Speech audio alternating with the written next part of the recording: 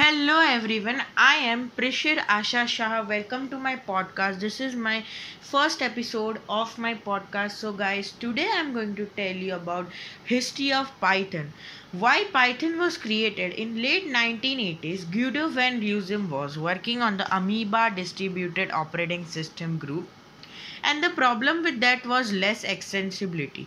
So he wanted to create a new language that was must be synthetic friendly, which could be access to amoeba system calls. So he decided to create a language that was extensible, and new developed language was named as Python. And do you know the version releases data? So first was Python 1.0, first standard release in January 1994. Second was Python 1.6 last minor version September 5, 2000. It was released. Python 2.0 introduced least comprehensions October 16, 2000 was the released date.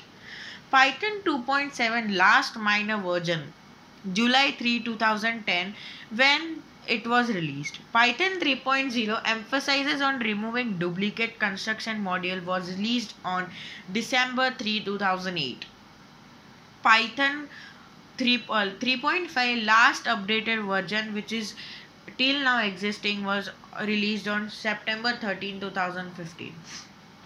Why should a user be choosing a Python over the other languages? Easy, elegant and syntax. First point, programming in Python is fun. The syntax feels natural, easier to understand and write Python codes. Illustration of an code, not overly strict. You don't need to define the type of variables in Python. Also, it's not necessary to add semicolon at the end of the statement. Python enforces you to follow good practices like proper indications. Expensively of the languages, Python allows you to write programs having greater functionality with fewer lines of the code. Here's a link to the source code of Tic Tac Toe game with a graphical interface and a smart.